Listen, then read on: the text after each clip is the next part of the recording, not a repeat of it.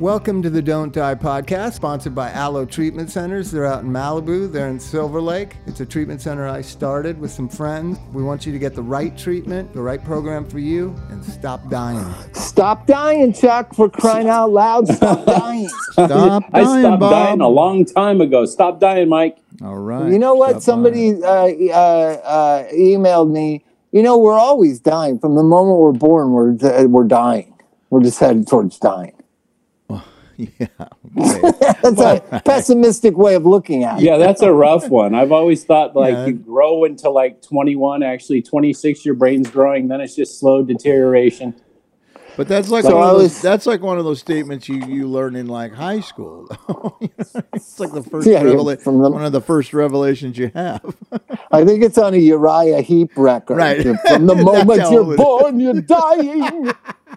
Exactly. Yeah. So sorry I'm late, gentlemen. I was on the phone with the great Jared Valentine, partner of Aloe Treatment Centers, and they're excited about some stuff that we're doing. This new place that we got, it's really cool. Excellent. We're all broke, but it's a cool place. Oh, my dad said he saw you on some television commercial. Yeah, because we got this new place now. We got to fill it. It's 17 beds right on the cliffs in Malibu. It's actually a real Malibu treatment center, but with Bob Forrest in charge. It's not good. Oh yeah, he goes. He looked like someone who'd be a friend of yours. Do you know him? And I go, that's just Bob. I mean, God, how many times have we talked about Bob? It's so weird. I haven't seen it. Here's the thing: if you've seen it, you're in a good zip code. Because do you know that television advertisements go by zip code? Nah. You can pick where the commercial is shown. So I haven't seen it. I watch television all the time. So obviously I live in a shitty zip code. Like that shit is blasting in Beverly Hills, I'm sure. No, That's weird. I didn't know. He's only a few miles from here. Where is he? He's in Fountain Valley. He's only a few miles from here, from where I live. Wow. Yeah, I live about 2.5 miles from the house I grew up in. So where in Fountain Valley? I didn't know it was around in Orange County. There's so much competition in Orange County. What are we running a television commercial in Orange County for? Probably because he's got a big bank account. No, what? He's right by the high school. Oh, it is so. That's eventually what digital strategies for sales will do. You'll only send to people with bank accounts over 250,000. They'll be the only ones that receive the television commercials. I think that's probably the smartest way to do it. America is so sick. Isn't it on certain channels? Isn't it on just certain channels? Like say, I don't know. I think you choose the. It's like I don't know. Evan did it, but you choose the networks you want it on. So for some reason. Now this will tell you something about why I'm off Instagram or whatever. Addicts tend to watch a lot of news. Oh, ironic, right? Really? Isn't that crazy? Gives them reason to stay depressed. Yeah. Why do we watch the news so much? Because you do, huh, Mike? You watch the news constantly. No, I don't. I don't watch the news at all, man. I swear to God, I don't. I fall into this thing where I get on Facebook and start commenting and stuff, but it's like crack, you have to. He spent the day doing math. I fucking have to stop doing it. Did math today. Oh, school. No, it's a dumb thing. Chuck posted the thing that Julia posted, who's the drummer for the Smut Peddlers, and they posted this math problem with this kid holding snow cones and fucking shoes, and you had to look really hard and. It'll get your goat. Yeah, it was like a math problem, and everybody got it wrong, and it was fun though. It was and if you're a good addict, you'll pig dog it until someone gives you the why and the how and explain this shit. Because there's 100 different ways to do it, and 99 of them are wrong. Yeah. Well, believe it or not, gentlemen, I have a new book coming out. What? And it's called "There's Something Terribly Wrong with Us" about America. And I don't talk about it too much, but one of the things that I stumbled upon is standardized testing. So the moment standardized testing, so maybe it's not millennials that I'm angry with. Maybe it's our schools and our education system post-standardized testing. So what they've done, a bunch of research that was in the New England Medical Journal and all these psychiatric journals, is how young people don't know how to think and what to think about, right? There's some theories that it comes from this standardized testing that was under W. Bush. It got made federally official. And all kids are really taught is how to memorize things and not even think about things. Not just problem solving. Memorize. Not even question. Or, part of learning is questioning. So one question leads to the other as far as I was concerned. So when I don't know, one of the things I was kind of obsessed with and I've always been obsessed with is Abraham Lincoln. And what we're taught is Abraham Lincoln was assassinated by this crazy guy. But as you ask one question, another question comes. Oh, they didn't like the Civil War. Oh, they were rebel sympathizers. Oh, they thought Lincoln had changed America forever and they wanted retribution on him. That there were many people in America that felt that way. So one question leads to the other and you learn. That's how you learn something.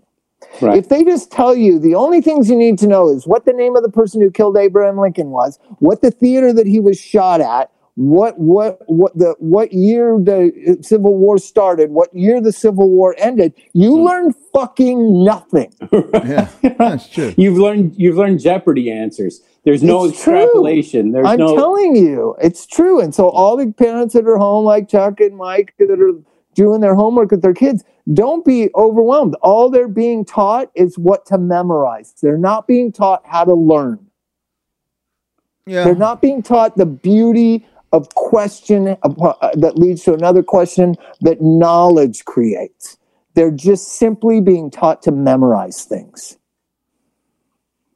And so that'll be in my new book, The Wonderful Lighthearted. There's something terribly wrong with that. Wait a second. It's going to be or it is? I thought you said you wrote it. It is in the book, but the book is still being edited. It's called they do retain. They retain the stuff a lot better than I did. Well, Mike, you were smoking angel dust in second grade. Seventh grade. I was 12 years old. Seventh grade. I was going to say second grade.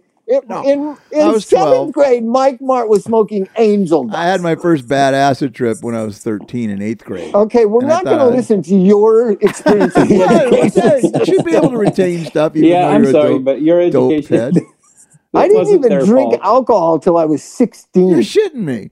Me and Peter Case have this in common. When we were like really young, like in 8th grade or something like that, man, we had bad acid trips, man, and like almost thought we were never coming back. And I was like, "You're kidding me? You did that too?" I was playing on the basketball team, the golf team, and playing Little League when I was in 8th grade. How about you, Chuck? What you were a little Republican. Grade? No, by seventh grade, all that stuff was going on.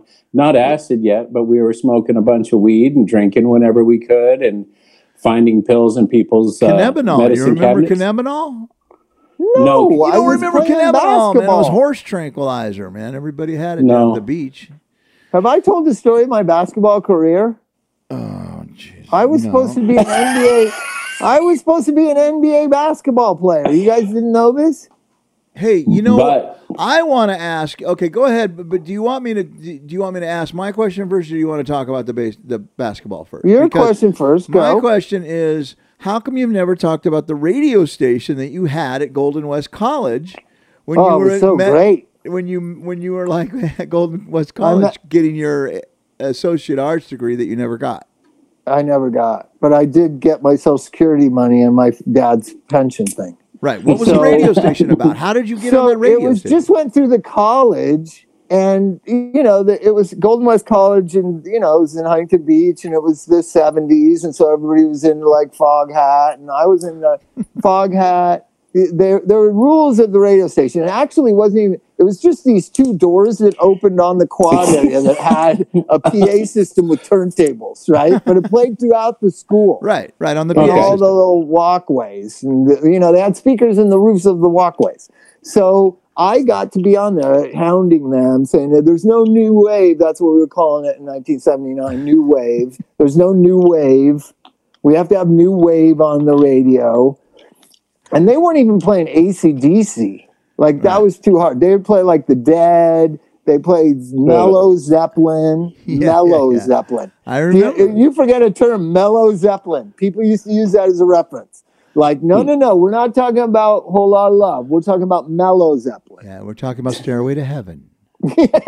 Oh no, Mellow Not rock Zeppelin. and roll. Somebody should have a band named Mellow Zeppelin and do only Mellow Zeppelin It would songs. suck. I think it's you and Mike. No, it's the Rain song. This is the summer of my smiling, the second season I am to know. You are the sunlight in my growing. So little warmth I felt before. You What never about- heard Rain like- song? I don't know that one, but course I isn't have. it going to California one of their ones? Going to that's all California like is a Mellow Zeppelin song. There you go. Mellow Zeppelin. So, anyways, I finally got my 2 hours of on the Golden West, not radio station, and I just started playing Germs and Public Image, and what a guy 18 years old would play in 1979 if they had half a brain. So the guy who ran the station didn't even go to school there anymore, but he had long hair, like one of the surfer dudes, long ponytail in the back. He comes by to talk to me and goes, Robert, you can't keep playing this stuff. We're getting a lot of complaints about this. What? College kids. So I turned the mic on with him talking, and I was playing music, and you could hear him talking, saying we had to... Was it a consensus, or was the hippie just That's a not happy? that's a good trick. I think a lot of people were not ready for new wave at Golden West College in 1979. Well, That's Chris funny because Hansen was. That's where you met. Chris Hansen was ready. That's where you met And I- Chris Hansen. And I know that down at the beach, I mean, K-Rock in 1980, I know 79 and 80, I know that was AC/DC and Tom Petty and all the new wave stuff. Yeah, and everybody forgets that Tom Petty was considered new wave. Damn the Torpedoes was a new wave record.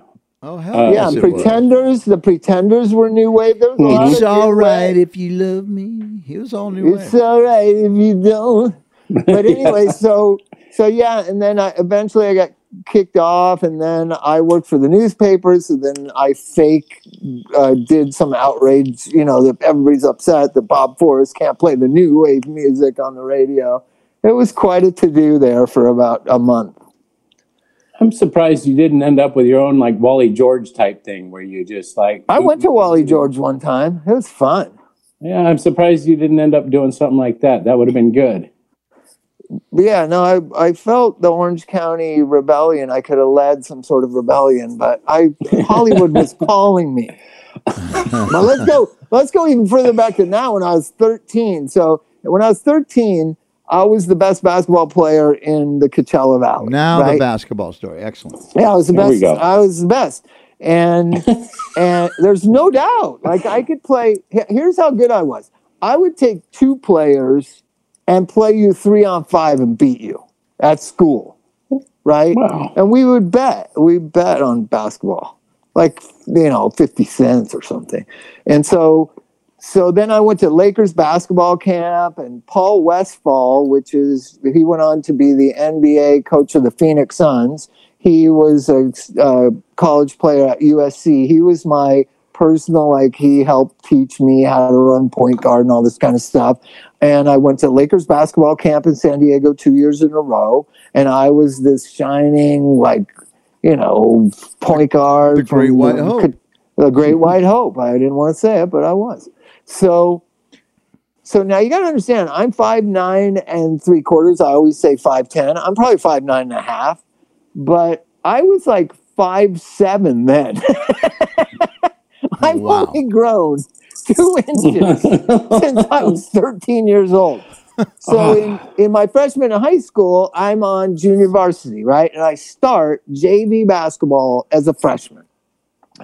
But I'm really small compared to the people I'm going up against. But still, I know how to move a team around, and I can still shoot, and I can penetrate. So JV and my best friends that I grew up with playing what was AAU, now it's called something else, but they were all on varsity.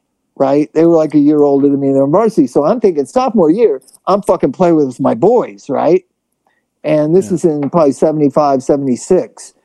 And in my sophomore year, I'm not even starting on JV. Because now I'm like 4 inches, 5 inches shorter than the people I'm playing against. It was horrible, horrible. And it's what led to my drug addiction. I'm sure of it. Not the molestation, Chuck. Not the suicide of my father. Not that my sister's my mother. None of that factored in. The reason why I clung to heroin was because of the horrible disappointment of not being the basketball player I should have been. Well, it didn't. I guess it didn't roll up that way. How about the fact that when I was like still going to Golden West at 19, I was thinking about trying out for the team. I was like, you know what? Still a chance for me. if I could stop smoking weed and stop drinking Bacardi and Coke, maybe I could fucking play basketball. Yeah, you could sink a few, if I wasn't drunk. Yeah. Well, I never would have met you if you would have played basketball. I never even would have seen you play. So I'm kind of glad you did. I would have never been a heroin addict if I played basketball. No, you would have been a horrible alcoholic drinking. Yeah, I would have been an alcoholic, but I'd be in the Hall of Fame by now. You'd be retired for 20 years. Music saved your life by introducing you to heroin, basically. Oh, God, it was so painful. That thing, when the coach told me to stay after, the first week of spring training or whatever for JV, this in my sophomore year, he's like, Bob, stick around after you take a shower. I want to talk to you. And I was like, yeah, coach. You saw that kid the last few days, right? And I was like, yeah. And it was another point guard, right? And he goes, I just want you to know he's going to be starting. Mm-hmm. And I was like, you're kidding me. I remember that, all that punk rock, all that rape. I was like, what the fuck is wrong with you, asshole? Don't you know how good I am? I didn't accept it graciously, Chuck. I'm shocked. Didn't go well. I'm totally shocked. And then I started refusing to run drills, which you have to run from the end line to the free throw line, back to the end line to the half court line to the other free throw line. We called those suicides. Suicide. I just refused. I just jog them because this motherfucker doesn't know how good I am. He's gonna let this fucking freshman start over me, Chuck. Over me. Well, you showed him. So that's definitely what led to the drugs. Did you get kicked off the team for being? Yes, I did. I think I was getting kicked off, and I said, "Fuck you, I quit." You can't fire me. I quit. You can't fire me. I quit. So, but I was still on the golf team, so I still got a jacket and everything. I remember how important jackets were. You guys didn't get jackets, did you? Oh, I did. You did. Let's talk about Chuck. I want to know Chuck's high school years. What sports did you play? Wrestling? No, I played water polo. Water polo. That's a man's sport. Water polo and swam, and my in sophomore the sense year, that they grab your penis under the water. No. Water polo is the most. Tell him, Chuck. Tell him. It's pretty rough. It's a rough sport because you're not protected like you are in other sports. And you're swimming the whole time, by the way. Oh yeah. Well, yeah. I mean, I was in amazing shape, but like what happened with you, where by the time I hit 15 years old, I was doing drugs and drinking at that time. But by the time I was a sophomore, I was playing varsity and lettered my sophomore year. And then my junior year... How did you end up on heroin? Because my junior year, I wasn't allowed to play. And my senior year, I left school at Christmas vacation. Why were you not allowed to play? Because of weed? The same thing that happened to you, Bob. Disappointing water polo career. There you go. Grades. They didn't allow... They said your grade point average is too low. You had to have like a 1.5 or something. You had to have I remember. You had to have a solid D average. Oh no! And how much younger are you than me? I would have graduated in 85 if I would have graduated. I graduated in 79, so I'm 6 years older than you. The GPA was 2.0. You had to have a 2.0 or better to play sports. Oh, that's rough. So they lowered it for your generation, and you couldn't even clear that bar. Well, I don't even know if they use grades anymore. They just say, "Thank you for showing up. Here's your next level." But the reason, In comparison, it takes a 4.13 to get into Yale. but let me yeah, I know that. Yeah, so let me think- tell you though why I bring this up, because I had this great therapist, the great Roland Kim, one of the greatest doctors I've ever known, and he zeroed in after me working with him for years. He said, "I think going from very affluent to poverty was most traumatizing to you." Right? So there was this collapse of things, right? My thing was I wasn't playing basketball like I thought my whole life since I'm 8 years old I'm going to do. And by the time I'm a sophomore in high school, I'm not playing basketball. Simultaneous to that, I'm going from this kind of affluent lifestyle in Palm Springs and LA, and my dad's company went bankrupt, and we literally went from living in Palm Springs to living in a mobile home in Milpitas, California. I don't know if you know where Milpitas is. So I'm off the basketball team. I'm living in a mobile home with my mom. My dad's dead. That was more traumatizing, according to my doctor, than being sexually abused when I was 8 and 7 and 8 and 9 years old.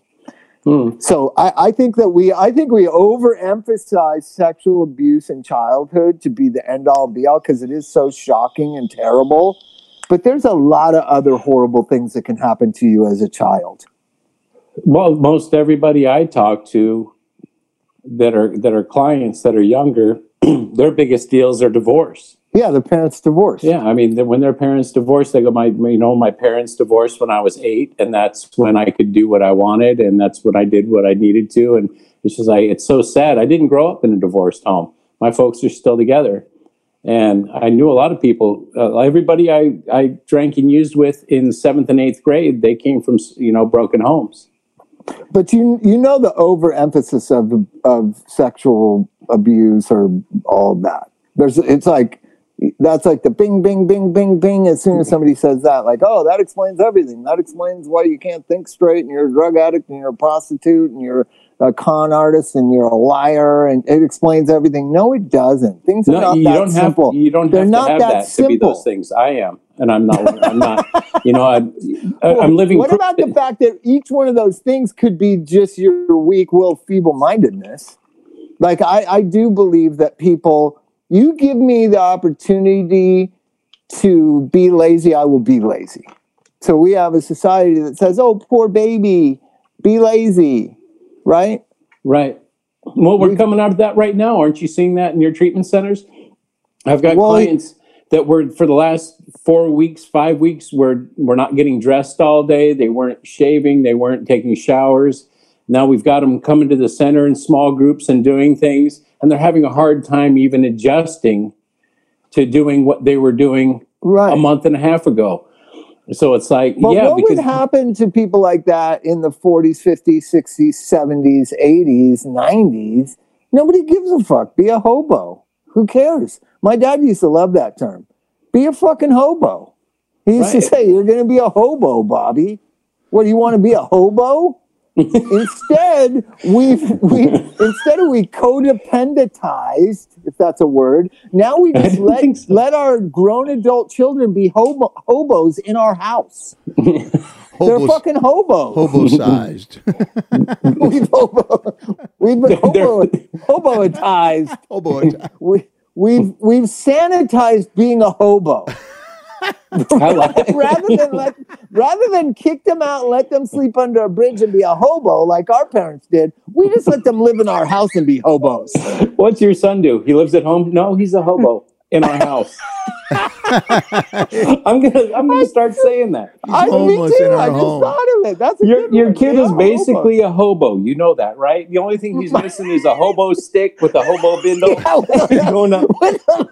And you don't have to get the train every day. All he's missing is the handkerchief with all his property 1 minute on a stick. That's how we should send them out when they leave ACA. We should put all their shit in like a polka dotted bandana with a stick.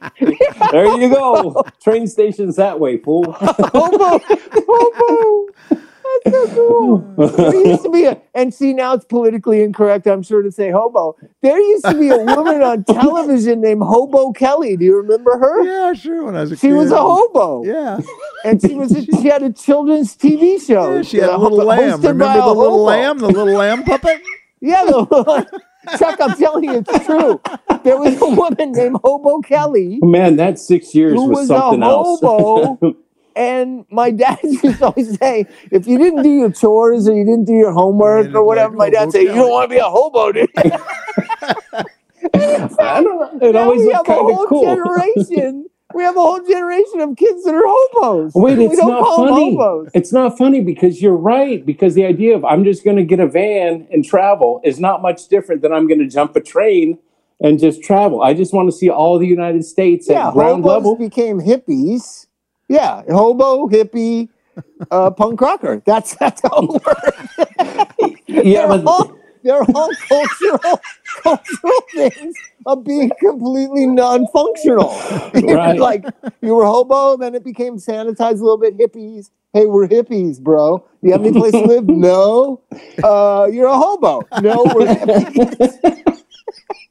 and then when Mike Martin and I met, he didn't have a place to live. I lived in an office space that I was 6 months behind in my rent. And we were punk rockers. We weren't hobos or hippies. We weren't homos or hobos. We weren't homos. We were not hobos. Fucking punkers. But actually, we were hobos. So now we really, America I slept in your garage a few times, man. Yeah. Well, Keith lived there. Yeah. King of the road. Keith put...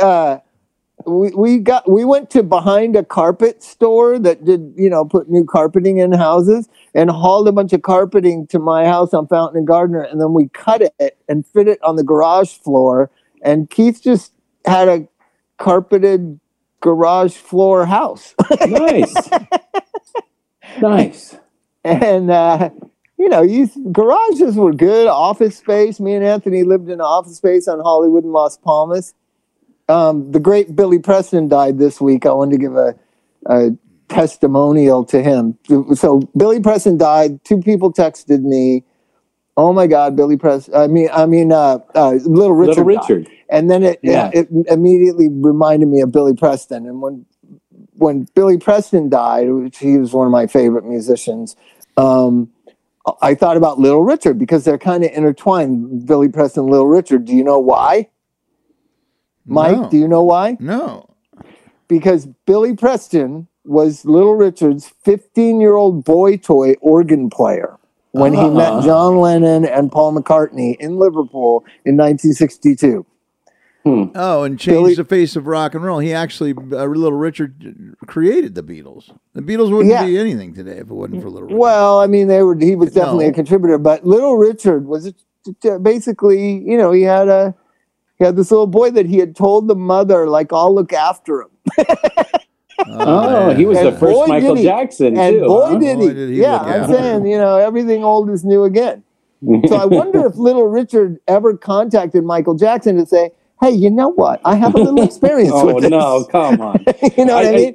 I just love the fact that the guy had balls big enough to ride shotgun. I mean, the fact that he acted the way he acted, looked the way he looked, and was fearless in such a racist, separatist society, and it took a lot of guts to do the way he did it. And But here's the other thing. How about the fact that he wrote Long Tall Sally and Good Golly Miss Molly in the same week? Nice. I mean, that's crazy. Wow. It's fantastic.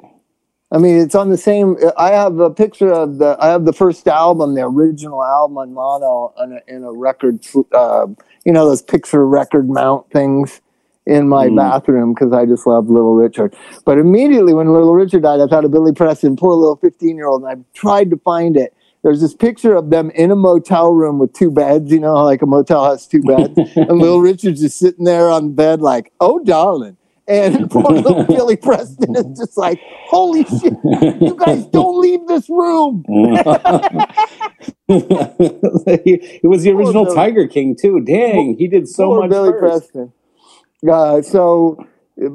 But God, just think of, like, the world has had all this shit going on in it.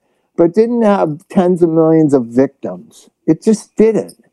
Billy Preston went on to, after being molested by Little Richard, to make some of the greatest records ever. And he was both in the Rolling Stones and the Beatles.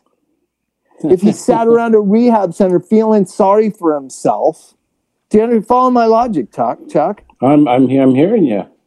I hear that. He was obviously sexually abused by Little Richard. There just wasn't there wasn't a lot of time for people sitting around. You know, it's like one of those things where I know even when I was little, we've talked about this a lot, where, well, you fall and you hurt yourself. Can you stand up? Well, then stand the fuck up. No one was like going, you know what I mean? You had to pick yourself up. You have to do what you have to do. And that is missing a lot. And that's not the kid's fault. The idea that because people will sit around and listen now, I don't know that it does that much good to sit around and be sympathetic as much as it does to say, okay, that's a bummer. This is how I got through it. Let's move forward. Well, and somehow the industry, I'm hoping the recovery industry will swing a little bit back. I just know how to do it. I can tell somebody the truth and they don't feel attacked or unloved or ashamed or like I'm trying to be mean to them. That's an art that's lost completely. Now clients are just indulged in how's your belly button and, you know, how you feeling today, right? How's your belly button? Yeah, your belly barometer. Belly barometer, Mike. Mike's never been to rehab. Jeez, maybe Mike. we should. Didn't we have an idea? Mike should check in for a weekend just to feel what it's like. Why? Yes, let's do that. I think I'll go that's help a good somebody. idea. I'll go. No, I'll go. I think to you should group. go I'll undercover. run a group. I'll run a group for you. No, you're not running a group. You're checking in as a You client. might lose some clients if I do. What the fuck are you here for? Oh my God! Can you see Mike? Can you see Mike in a rehab center? Oh my God! I think it'd be a good Fucking way great. to test is to have him show up and have him have different dope stashed on him and see if people can find it. He wouldn't make it through the intake. He'd just say, what does that matter? Why are you asking me all these questions? The fuck is wrong with you? This isn't nothing to do with being a dope fiend. Dude, I worked Saturday and I did 4 assessments on Saturday. Oh, God in heaven. And it took all day, literally all day from 9 o'clock in the morning till 6 o'clock at night. Holy shit. And because they were still loaded and I'm having to wake them up while they're talking, you know, and you ask them things like, how old were you when you first did heroin? And then they go, let's do an intake of Mike. Do you have the intake paperwork on your phone? No, I don't have anything. I want it just off the top of your head. Okay, so Mike, what was the first drug you used and what age were you? I smoked weed when I was in 6th grade. Yeah, I was 11. Yeah. So how old were you in 6th grade? You were 11. He was 11. Yeah, but I like to get them to give me the answer so that they think and stay awake. Dude, you think you could get 4 assessments done in one day if Mike Mart was one of them? But then we want to know the last time you used it, how much you use when you do use it. Okay, whether you Mike, smoke go. it, shoot it, stick it in your butt, or the last time you used? Well, I mean, I'm 27 years sober, so it was 27 years ago the last on time you Christmas. smoked marijuana. And we have to go through each drug, Mike. Oh, yeah. This could take all night. No, we want to know everything I progressed that you... way past marijuana, like within 7th grade. First, just started answer taking the acid. questions. When's the last time you used marijuana and how much did you use? Oh, fuck, I don't know. How much on a daily basis? I used it on a daily basis whenever it was around. Why not? If somebody wanted to smoke some, sure, but it wasn't. Okay, so several times a week, once a day, several times daily? Several times daily. Several times daily. Several times daily. Okay.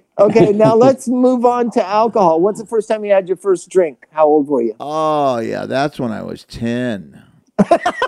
Yeah. I got drunk for the first time when I was 10 years old. This is going to take 12 hours, I'm telling you. Oh, my God. And we're going to need to know every time you're arrested. We're going to need to know. And for you're what? kidding. And we're going to need to know every treatment center you've been to and what months and years you were there. Whether you completed them or not. We're going to need to know how your parents treated each other. How was your relationship between your parents? How was your relationship like with your parents? I want to know if you get along with your siblings. So who would do a be in lot your of these support people just system? fucking get up and walk out during this shit? Dude, it literally. They love talking about themselves. This is the problem: is that once you get them going, well, you know, my sister and me, we get along really good, but she was being a dick the other day, so I told her she was being a dick, and then I asked her for $20, and she said I could only give you 10, and I was like, "Fuck you!" And I go, whoa! How old is your sister? That's all I need to know. Just stop. Do you want to get through this today, or do you want to be doing this again tomorrow? How did you possibly do 4 in one day? They only take about to do all the cross-cutting To do one takes 45 minutes, but it usually takes like 2 hours. Well, then that's you have just to for the document BPS. it. You know, the Then you have to BPS takes document about it. 45 minutes, but then What you've does a got all BPS stand for? it's a biopsychosocial. Yeah, that's the only thing I do. What are you talking about? There's Chuck? suicide risk assessment. There's medical. Oh my God! And, Let's do is Mike's that an suicide SRA? risk assessment. Let's do Mike's suicide risk Is that assessment. is that called an Do it. SRA, Chuck? no. Oh, how come? So How come it's not called a in fucking SRA? in the last 2 weeks, have you often, very often or seldomly thought about suicide? Oh yes, Seldom. yes. Yes,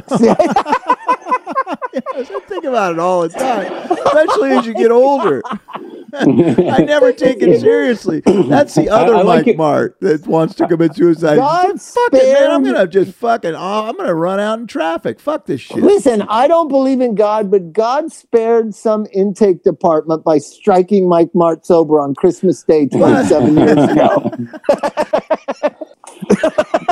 Yeah, but I also want to know if there's a history of mental illness in your family, and if Oh so, my God, he's how a would- Cherokee Indian. What are you talking about? You haven't even gotten to that yet. Oh, well, that's Chickasaw. cultural preferences. Chickasaw. And that's, Chickasaw and no, there's no mental illness in my family.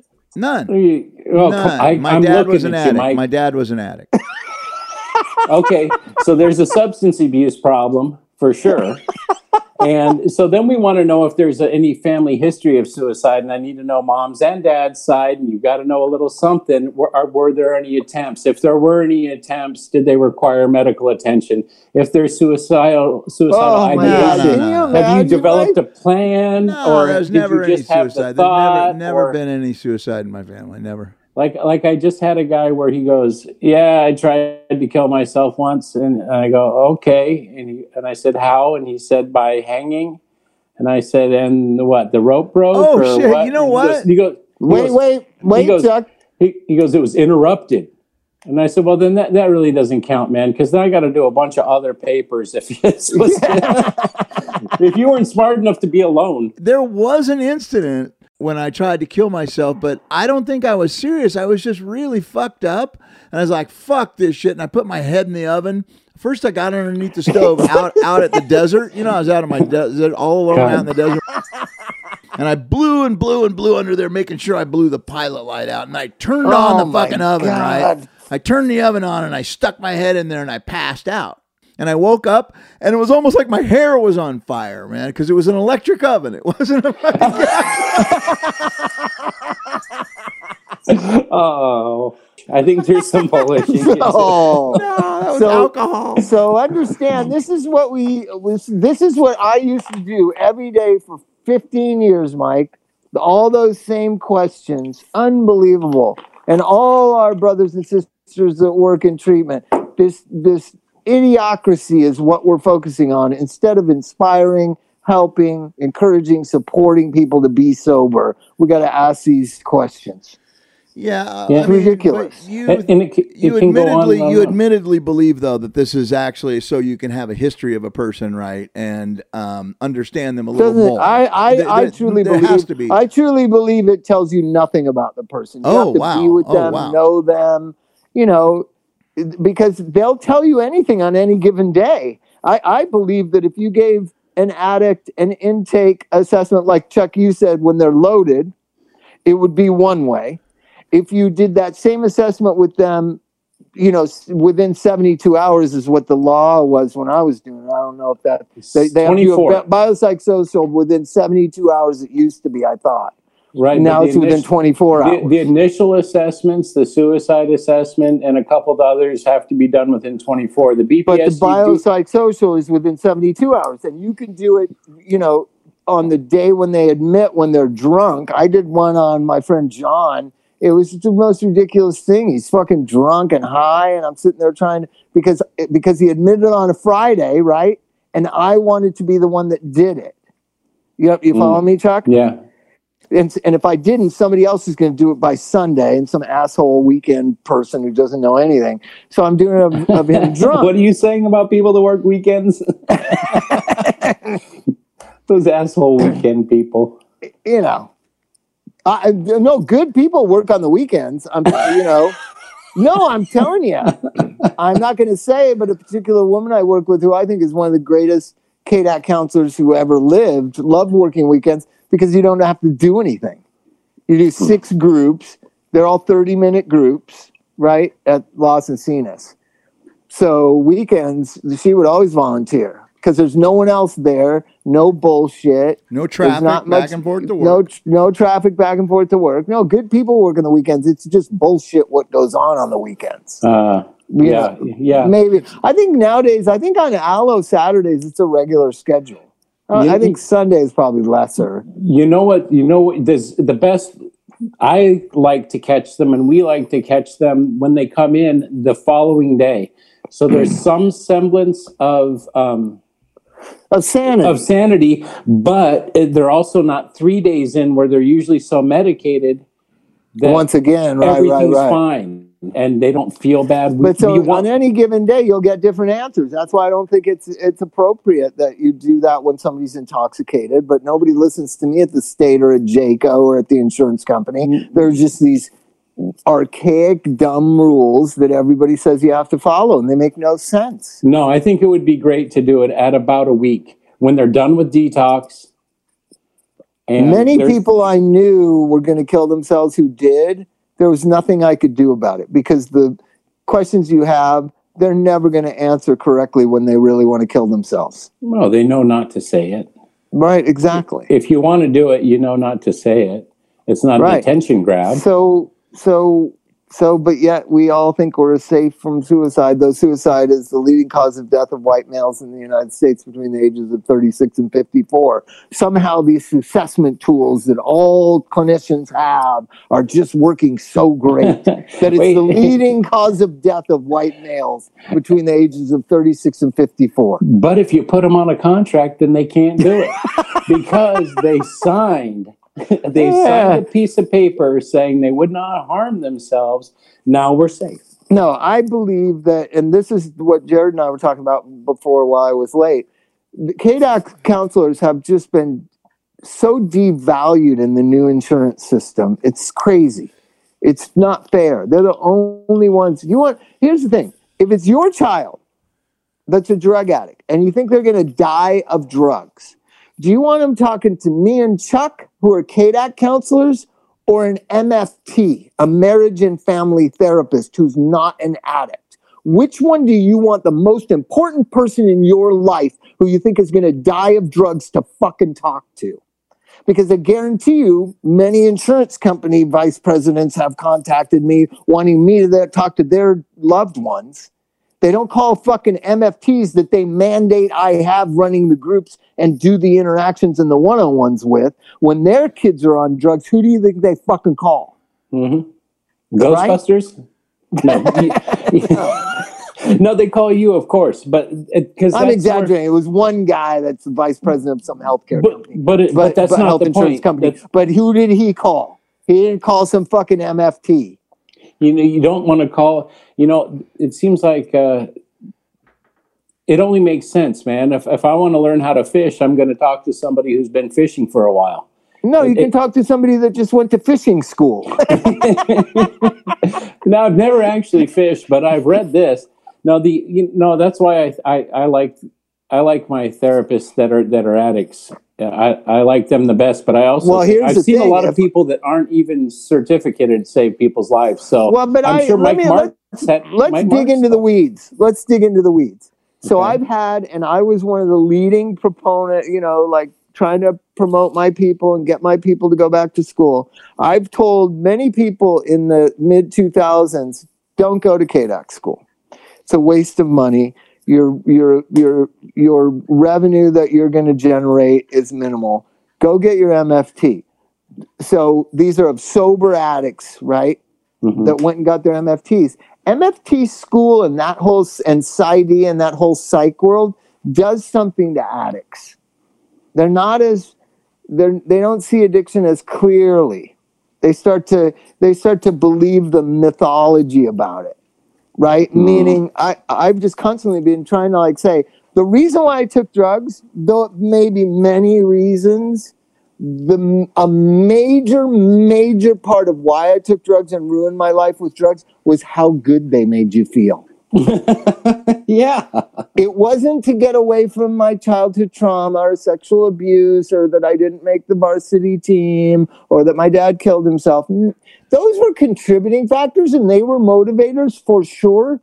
But if it would have been a really bad experience, I wouldn't have done it. Right. You right. fucking idiot. You said earlier that it was because you were short. You were a short basketball player. So, but I'm telling you, those are contributors. But the driving force of drugs is how good they feel.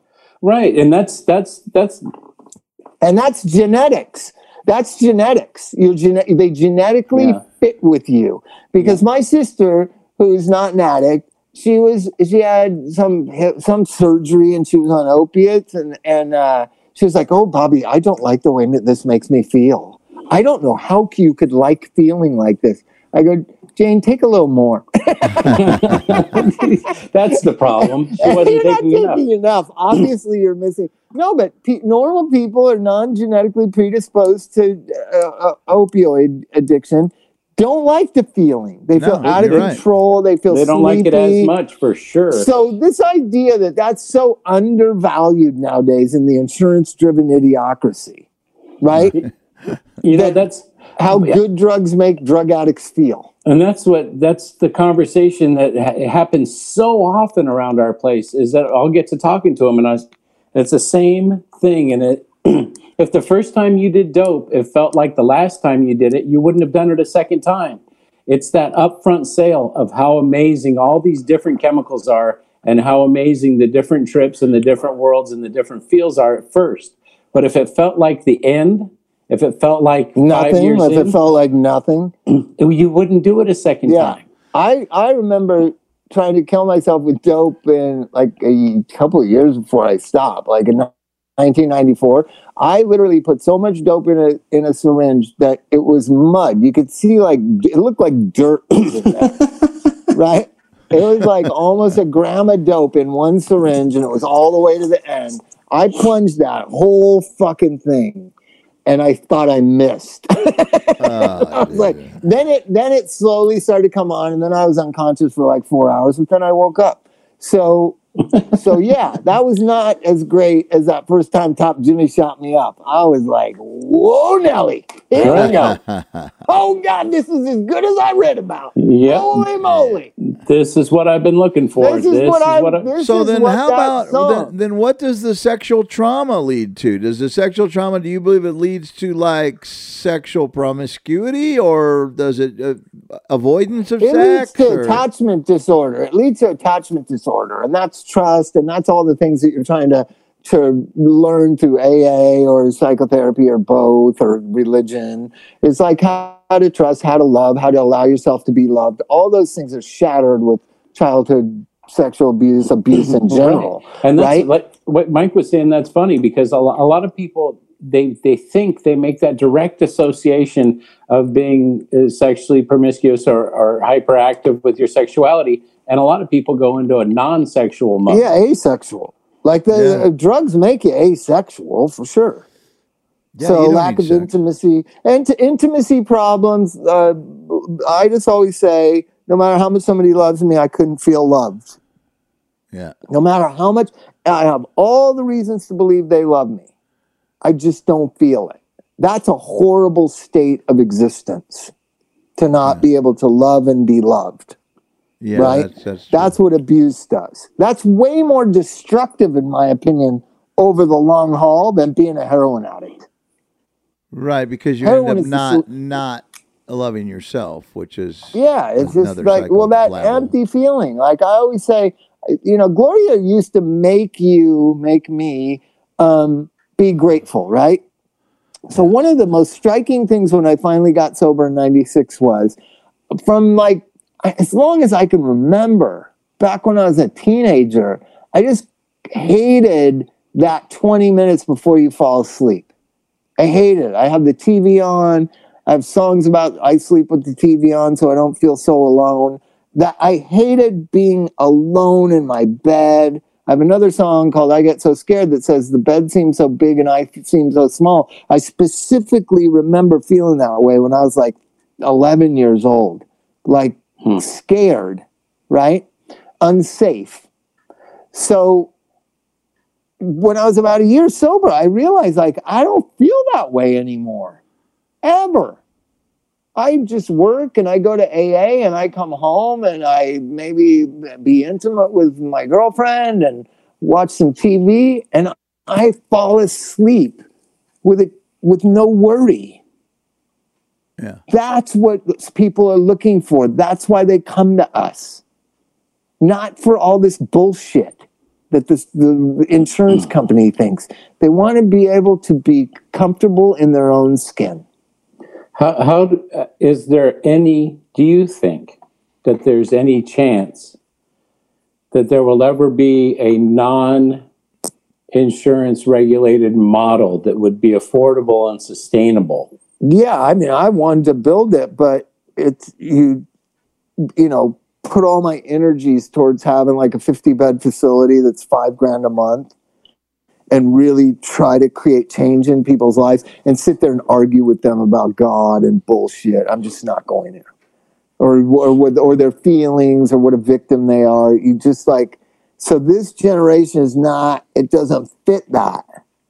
But I mean, the bottom line is you work to get them out of that whole, it's all about me stage, right?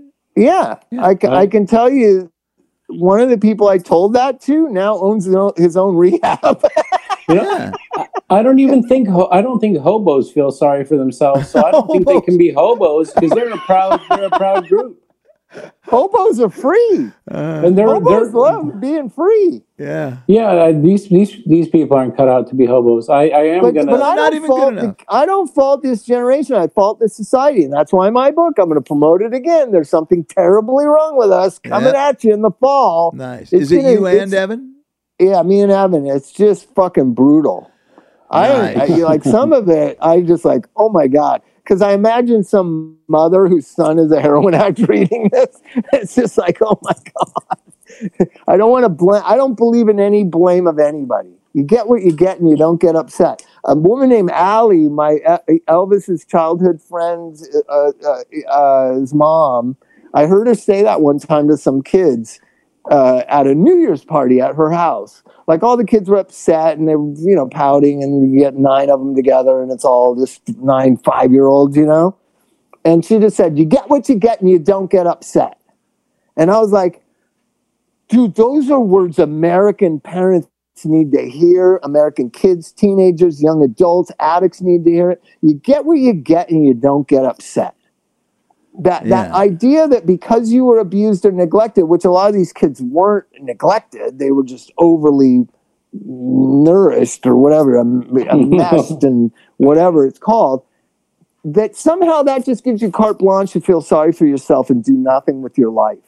When did that become institutionalized, Chuck? I don't know, because, when I'm sitting here and I'm thinking about what you're saying, I mean, that's just kind of the same reasoning as going from being affluent and having money to not having money gives you PTSD, when really all it did was teach you coping skills.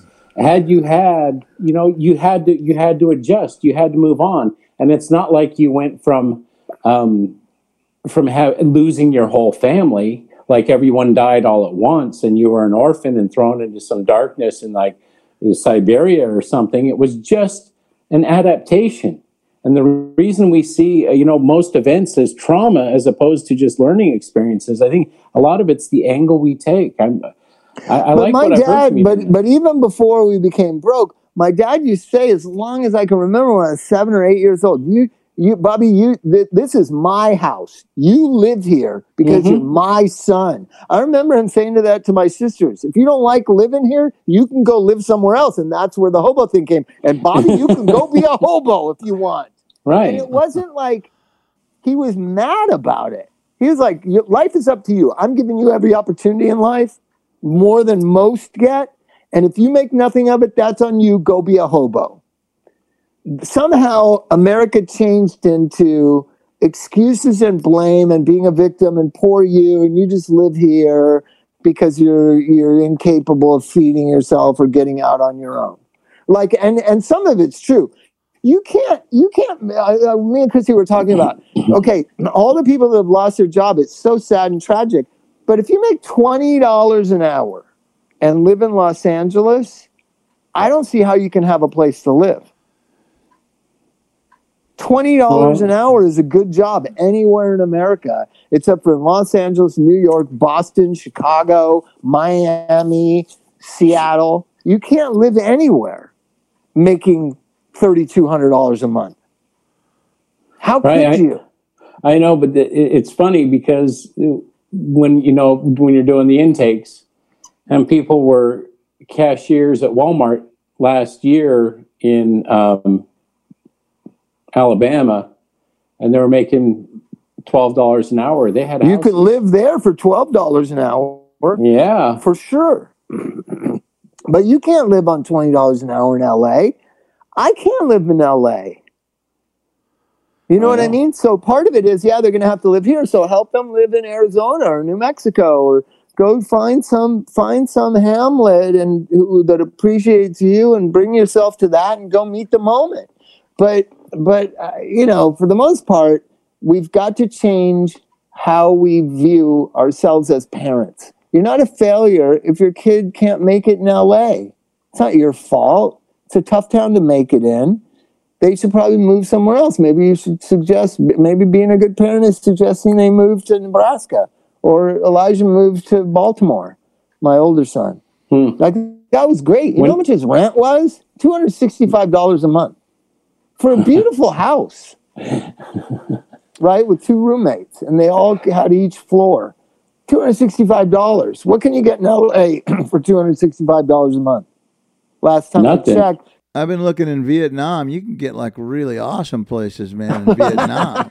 I'm not kidding you, man. A lot of go to expat.com. Mike's moving. So there, we'll leave it with that. Mike's probably moving to Vietnam, and we'll still just do the podcast via the Zoom. How about the fact that Zoom is going to be the new thing? I don't think people are going to go back to work. Yeah, they're just going to Zoom. Yeah, they are. I'm recording Alexis. I'm recording with Alexis next week down in face to face. Yeah, not Zooming. No, we're doing the book. Oh, okay. Oh, right. That's something different. All right. Well, you guys, It's 8:45. I'm gonna go watch more news and see if my television commercials comes on. All right. Don't die, everybody. All right. See you later. See you later. Don't die. Bye-bye.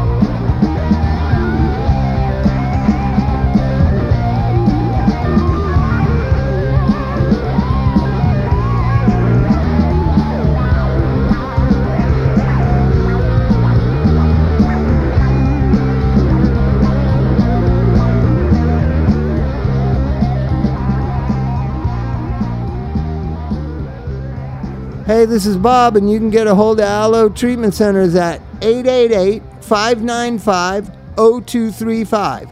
That's Aloe Treatment Centers in Malibu and Silver Lake, 888-595-0235. Tell them Bob told you to call.